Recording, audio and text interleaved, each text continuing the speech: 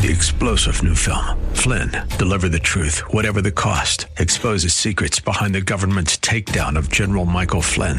Flynn knew what the intel world had been up to. He ordered the first audit of the use of contractors. This set off alarm bells. He told the truth. He was the most dangerous person for Donald Trump to hire. They had to get rid of Flynn.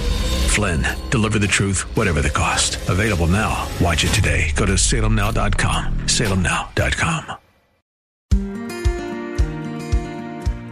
Pastor Keith Crosby of Hillside Church. But the Lord answered her, and again, you can hear the grace in this, the gentle rebuke, the gentle stinging rebuke. Martha, Martha, you are anxious and troubled, ouch, about many things, but one thing is necessary. Mary has chosen the good portion, which will not be taken away from her. I can see the promised land, though there's pain within the plan. There is victory in the end. Your love is my battle cry, the answer for all my life. Every giant will fall, the mountains will move, every chain of the past you've broken into. All the fear of the lies, we're singing the truth, that nothing is impossible with you. Oh, nothing is impossible. Hello and welcome to today's edition of the Grace to Live radio broadcast with Keith Crosby, Senior Pastor of Hillside Church in San Jose, California. We are so delighted that you've chosen to spend time with us today on the broadcast. And as always, we would encourage you to follow along with us in your Bibles if you can. On today's broadcast, we'll be hearing a message from a sermon series that Pastor Keith has entitled, Proclaim to the Ends of the Earth. So if you have your Bibles, please turn with us today to the Gospel of Luke, chapter 10. Now here's Pastor Keith with today's study. Father, we thank you for this day, the Lord's Day, a day we can come together as a church family in this building and virtually and worship you in the beauty of your holiness. Help us, Father, as we begin a new year, 2021, to refocus, to declutter, to prioritize, to get our heads on straight for the challenges and the joys and the blessings that lie ahead. We pray this in Jesus' name. Amen. So the short title for today's message is Declutter, Refocus, and Prioritize. And the basis of all this is that we're starting a new year. Like I said earlier, Happy New Year. 2020 is behind us, hopefully in the rear view, and as it gets further behind us, probably the further, the better, the sooner. Now, at the same time, when you begin a new year, it's good to look back, right? It's good to look back and take stock in what did or didn't happen. Some would say to gain perspective, some would say to regain perspective. And in our culture and in our society, particularly this previous year was unlike any other, I would wager, any of us have lived through. We had a pandemic. We had a pretty brutal political and cultural and societal year, election year. And so hopefully by God's grace, 2021 will be a better year. We'll see. Somebody said when things are really bad and you think it can't get any worse, it can. Maybe it will, maybe it won't. But if you're like me, you were tempted during 2020 to become distracted at times, to take your eyes off the ball, so to speak, to look at the world around us and take our eyes off of the Lord. And I hope this message will help get you back on track. As we kick off a new year and we kick off this series on evangelism, we want to remember that the reason we are here, the reason we exist, is to fulfill the Great Commission. God has given his people different responsibilities down through the ages, from the Moses and the prophets. And with the coming of Christ and the birth of the church, He has given us a responsibility, a commission. We call it the Great Commission. It's found in Matthew 28:18 through 20. Jesus came to them and said, all authority on heaven and earth has been given unto me. So he's speaking with authority, thus saith the Lord. Go, make disciples, tell people about me. Those who are saved, baptizing them in the name of the Father, in the name of the Son, in the name of the Holy Spirit. And then to teach them all that I've commanded you. For lo, look, remember, I am with you even to the end of the age. And that's kind of the credo of this church, right? Be one, bring one, build one. We want to be genuine believers, genuine Christ followers, committed to His cause. And that involves bringing one to faith in Christ, pointing people to Jesus. In this broken, hurting, messed up world, this society, this culture, which is the Titanic, we want to get people off of this juggernaut that's headed to the bottom and onto the good ship, kingdom of God, right? So we want to bring one to faith in Christ, and then we want to build them up to help them mature in the faith so they can be a real Christian and bring others to faith in Christ. All of us have this responsibility. It's not just left to the experts. It's every individual Christian's responsibility to share the good news of great joy, which is for all people. That unto them was born a Savior, Christ the Lord. And so as we kick off this series on evangelism, I'm supposed to lay the foundation for all of this today, and we'll see what happens. Because it's easy for you and me to get distracted, to have our attention turned to lose focus. And I'm going to give you some examples of losing focus, of losing perspective today, in a modern context and in a not-so-modern context. So let's go back long, long ago in a galaxy far, far away when I was a soccer player, playing on a soccer team at my school. I was a center midfielder. I don't know what they call the position today because I no longer follow soccer. But I was a center midfielder, and I was very good at what I did. I played varsity, lettered, all that good stuff. But there was a guy on the team named David Sefner, and he was a striker, and he was an amazing ball handler. And our coach, Alan Knickerbocker, the Dutchman with a name like Knickerbocker, you knew he wasn't Irish, right?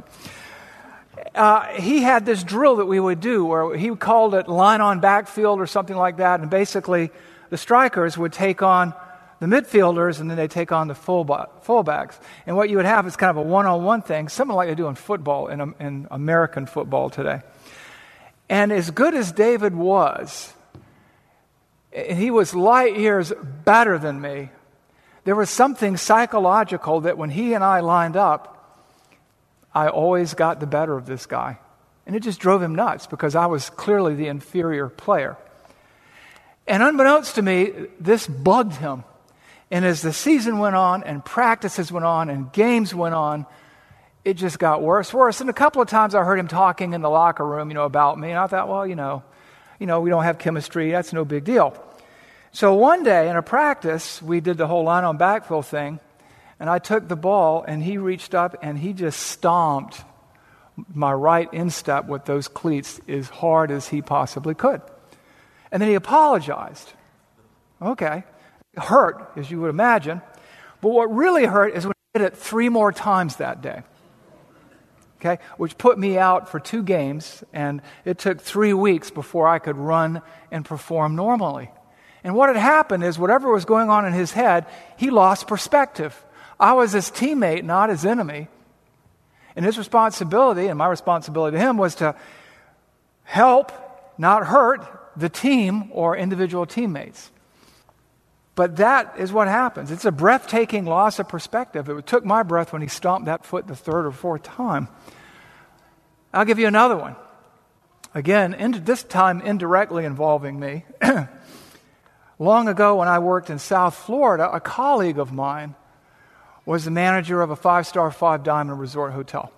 It was one of the finest hotels probably in America, if not the world. And he had something else he did. He was a phenomenal polo player. which is hard to do because you got to have like so many ponies because they get tired during the game and everything. And he was a phenomenal polo player, and he would play at Wellington at the Palm Beach Polo Club. And anyway, one day he was invited to, they were going to put a team together, and he was going to play on the team of a guy named Prince Charles. This is in the 80s. Prince Charles then was the Prince of Wales, and he was a newlywed. He had just married Lady Diana, and he was coming to Palm Beach. And so this guy was going to be put on the team with him. Now, that was going to require him to take his game up a notch or two. One of the dirty secrets of American polo is that half of the players are rodeo riders because they can't find a lot of polo players. And so you can get a rodeo rider, cowboy, and get him up to speed and make him competent quickly. But if you're going to play with Prince Charles, you can't be a cowboy. You got to be a polo player. So my colleague started practicing. Now, this was the busy season for the hotel, where you're going to have 800 or 900 or 1,000 guests a day, very demanding people, a very persnickety clientele. Persnickety is a Greek theological term which means difficult. And so my buddy, not really actually wasn't my buddy, I didn't care for him particularly, but that's another story for another day. So he's going to have to throw himself headlong into this. So how do you do that and run one of the finest hotels in America, if not the world? Well, something's got to go, and it was the hotel. And so he was practicing every day, and then occasionally he'd drop in on work to see how things were going. And that had an amazing result. His polo improved, and he got fired because he had a breathtaking loss of perspective. No matter how famous that paragon of marital fidelity Prince Charles was, nothing takes the place of your primary mission. And that one polo game wasn't worth, I would submit to you, getting fired unless you become distracted and you've forgotten your primary goal and purpose. So, this is what we're talking about. Now, let me give you two other examples. One is from the New Testament and one is from the Old Testament. One is Luke chapter 10, verses 38 to 42. And this is a story many of you are familiar with, and it's the story of Martha, Mary, and Jesus. Jesus comes to the home of Martha and Mary, and we'll pick it up there. Luke 10, 38. Now, as they went on their way, Jesus entered a village, and a woman named Martha welcomed him into her house. And she had a sister called Mary, who sat at the Lord's feet and listened to his teaching. But Martha was distracted with much serving. And the sense of it here in the original grammar is too much serving. And she went up to him and said, "Lord, do you not care that my sister has left me to serve alone? Then tell her to help me." But the Lord answered her. Listen to his gracious answer. You can feel it. "Martha, Martha, you are anxious and troubled about so many things. But one thing is necessary. Mary has chosen the good portion, which will not be taken from her." Now let's understand the context of all this. So, Jesus was a regular visitor at this house. Martha and Mary and their brother Lazarus were very good friends with Jesus. This is not like Prince Charles showing up in the normal sense of the word. Now, at the same time, this is on the heels of Jesus sending out the 72 witnesses to proclaim the gospel. And they amazed themselves with the powers that Jesus had bestowed upon them. You know, even the demons believe. Even the demons, obeyed. By now, he's fed the 5,000 and the 4,000. His ministry and teaching and visibility have peaked. He's performed many, many miracles by now. And also, this is on the heels of the Transfiguration, when he rolls back his humanity and reveals his deity. And word, as they say, gets out. And now he's come to Mary and Martha's home. The Messiah. By now, people have figured out this guy is the Messiah. And if they didn't figure it out, he's told them in 100 different ways. He's claimed deity by now. And so now he's coming to your house. What are you going to do? Well, you just sit there while I go do the dishes. Not, all right?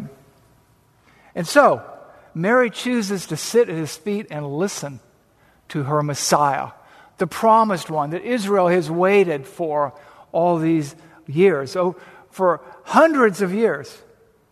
And Martha is busy doing stuff.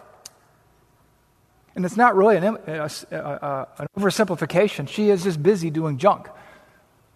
She's lost perspective. The Messiah is here. God the Son of God, the Savior of the world, is here. What are you going to do? Rearrange the furniture, work on the draperies? What are you going to do? Vacuum? Or are you going to sit at his feet? The Messiah is at your house, and you are too busy to sit and listen because you've got stuff to do. We read, but Martha was distracted with much serving. And she went up to him and said essentially, Lord, why are you doing this to me? How many people ask a question like that? Lord, do you not care? My sister has left me to serve alone. Tell her to help me. But the Lord answered her, and again, you can hear the grace in this, the gentle rebuke, the gentle stinging rebuke.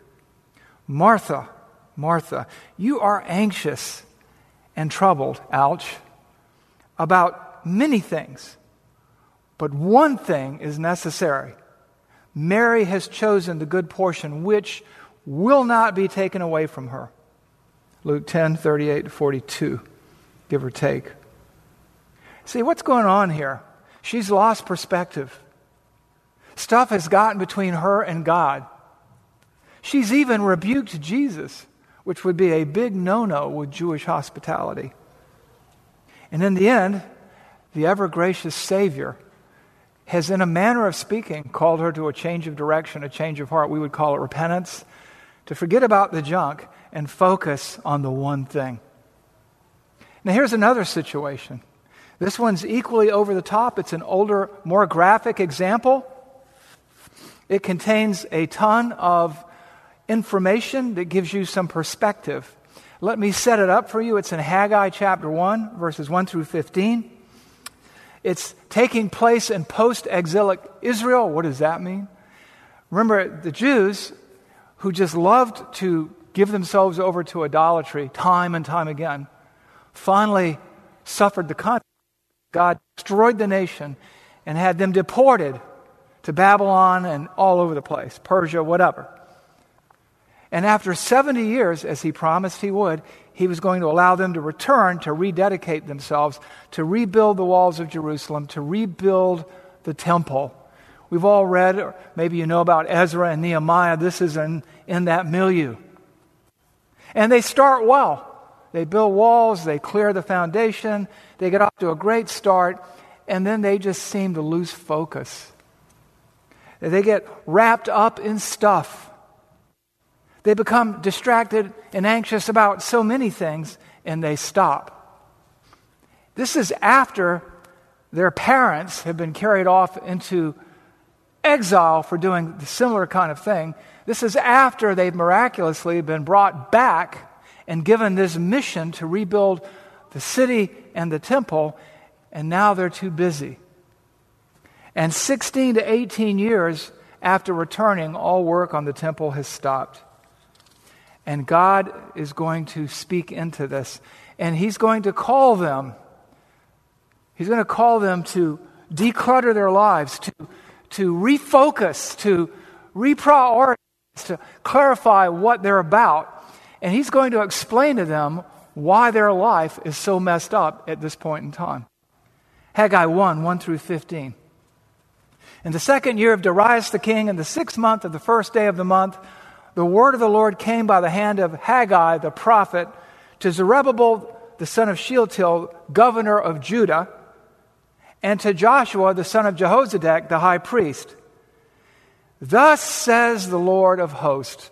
Boy, when you hear that in those days, it's like in the Navy saying, now hear this. And most of the time, the news wasn't great. Thus says the Lord of all there is. These people, now, you know, it's like your father saying to your mother, this son of yours, right? This daughter of yours, these people, not my people, these people say the time has not yet come to rebuild the house of the Lord. Then the word of the Lord came by the hand of Haggai the prophet. Watch this rhetorical question. It's convicting. Is it time for you yourselves to dwell in your paneled houses while this house sits in ruins? Now, a paneled house is not a lean-to, it's not a tent. It's a finished, built, tricked out house. You know, Better Homes and Gardens, right? And he's saying, so is it a time for yourselves to be dwelling like this when my house lies in ruins, when the temple lies in ruins? Now, therefore, thus says the Lord of hosts. Consider your ways, or you could say reconsider your ways. And then watch this all play out. You have sown much and harvested little. You eat, but never have enough. You drink, but you never have your fill. You clothe yourselves, but no one is warm. And he who earns wages does so to put them into a bag with holes. Not a good picture. Verse 7, thus says the Lord of hosts, consider your ways. Verse 8, go up to the hills and bring wood and build a house, that I may take pleasure in it and that I may be glorified. What you have here is a picture of tough love. Because he's confronting them. He's like, man, you guys have really missed the boat here. I brought you back. I brought you here safely. I've given you this mission to reestablish the temple and this city that is to be the theological epicenter of the universe. And what have you done? You've gotten wrapped up in all this other stuff, and you can't find fulfillment because you never quite have enough, because something's wrong. There's a void in you, and something's wrong. And then he goes on to elaborate. Why are they so unsettled? Why are things just not going right? Never enough food, never enough drink, never warm enough, never enough money. Verse 9. You looked for much, but behold, it came to little. And when you brought it home, when you did bring it home, look at this, I blew it away. Why, declares the Lord of hosts? Because of my house that lies in ruins, while each of you busies himself with his own house. Therefore, he's saying, open your eyes, people. Verse 10, therefore, the heavens above you have withheld the dew, and the earth has withheld its produce. And I have called, the Lord of hosts, and I have called for a drought on the land, and on the hills, and on the grain, and the new wine, the oil, and on what the ground brings forth, on man and beast, and all their labors. I've wrecked your economy. He's wanting to point them back to their priority, to their purpose, what he's commissioned them to do. They're off mission. And what are the results of this loving rebuke? Because this is a rebuke, but it's loving. And you'll see this play out even more now in a few moments. Verse 12, then Zerubbabel, the son of Shealtiel, and Joshua, the son of Jehozadak, the high priest, and with all the remnant of the people, everybody, obeyed the voice of the Lord their God and the words of Haggai the prophet, as the Lord their God had sent them. And the people feared the Lord, people revered the Lord, the people respected the Lord, the people were terrified. Then Haggai, the messenger of the Lord, watch this, spoke to the people with the Lord's message. And that message was this: I am with you. I am with you, declares the Lord. It's a greater perspective here. You know, at the end of the Great Commission, he says, I'm with you even to the end of the age. He's with them. They've messed it up again. And in his mercy and grace, he's rebuked them.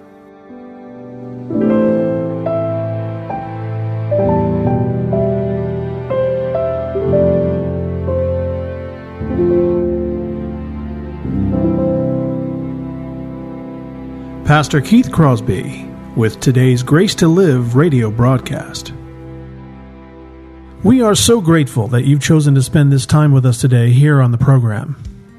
And if you have questions about today's show, or if you'd like to hear more messages from Pastor Keith, then I would encourage you to visit our website, hillsidechurch.org. There you can listen to past sermons and other content from Pastor Keith just by clicking the Sermon Archive tab. And you can also find links to Pastor Keith's blog, as well as the Out of My Mind podcast. The website is also a great place to connect with us here at Hillside. You can find information on our service times, ministry opportunities, and of course you can browse our calendar of upcoming events. Again, all this and much, much more can be found by visiting our website, hillsidechurch.org. Well, we hope that you'll join us again next time on Grace to Live. But until then, I'm your host, Kevin Reeves, and on behalf of Pastor Keith and everyone here at Hillside Church, it is our prayer that the Lord will richly bless you, and thanks for listening. Nothing is impossible. Every giant will fall.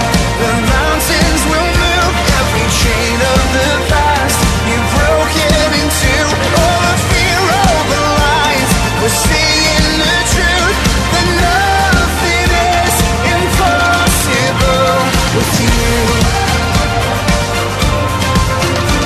Oh, nothing is impossible. Three-star General Michael J. Flynn, head of the Pentagon Intelligence Agency, knew all the government's dirty secrets. He was one of the most respected generals in the military. Flynn knew what the intel world had been up to. He understood its funding. He ordered the first audit of the use of contractors. This set off alarm bells. The explosive new documentary, Flynn, Deliver the Truth, Whatever the Cost, uncovers the facts behind this scandal. Flynn told the truth. He was the most dangerous person for Donald Trump to hire. I find out the worst enemy that I'm going to face in my life is right here in America. They took my assessment and they wanted me to change it. And I was like, I'm not changing it. They had to get rid of Flynn. With in-depth interviews, archival footage, and never-before-seen personal records of the man behind the headlines. I just felt like I was drowning. Flynn, Deliver the Truth, Whatever the Cost. Available now. Watch it today. Go to salemnow.com. salemnow.com.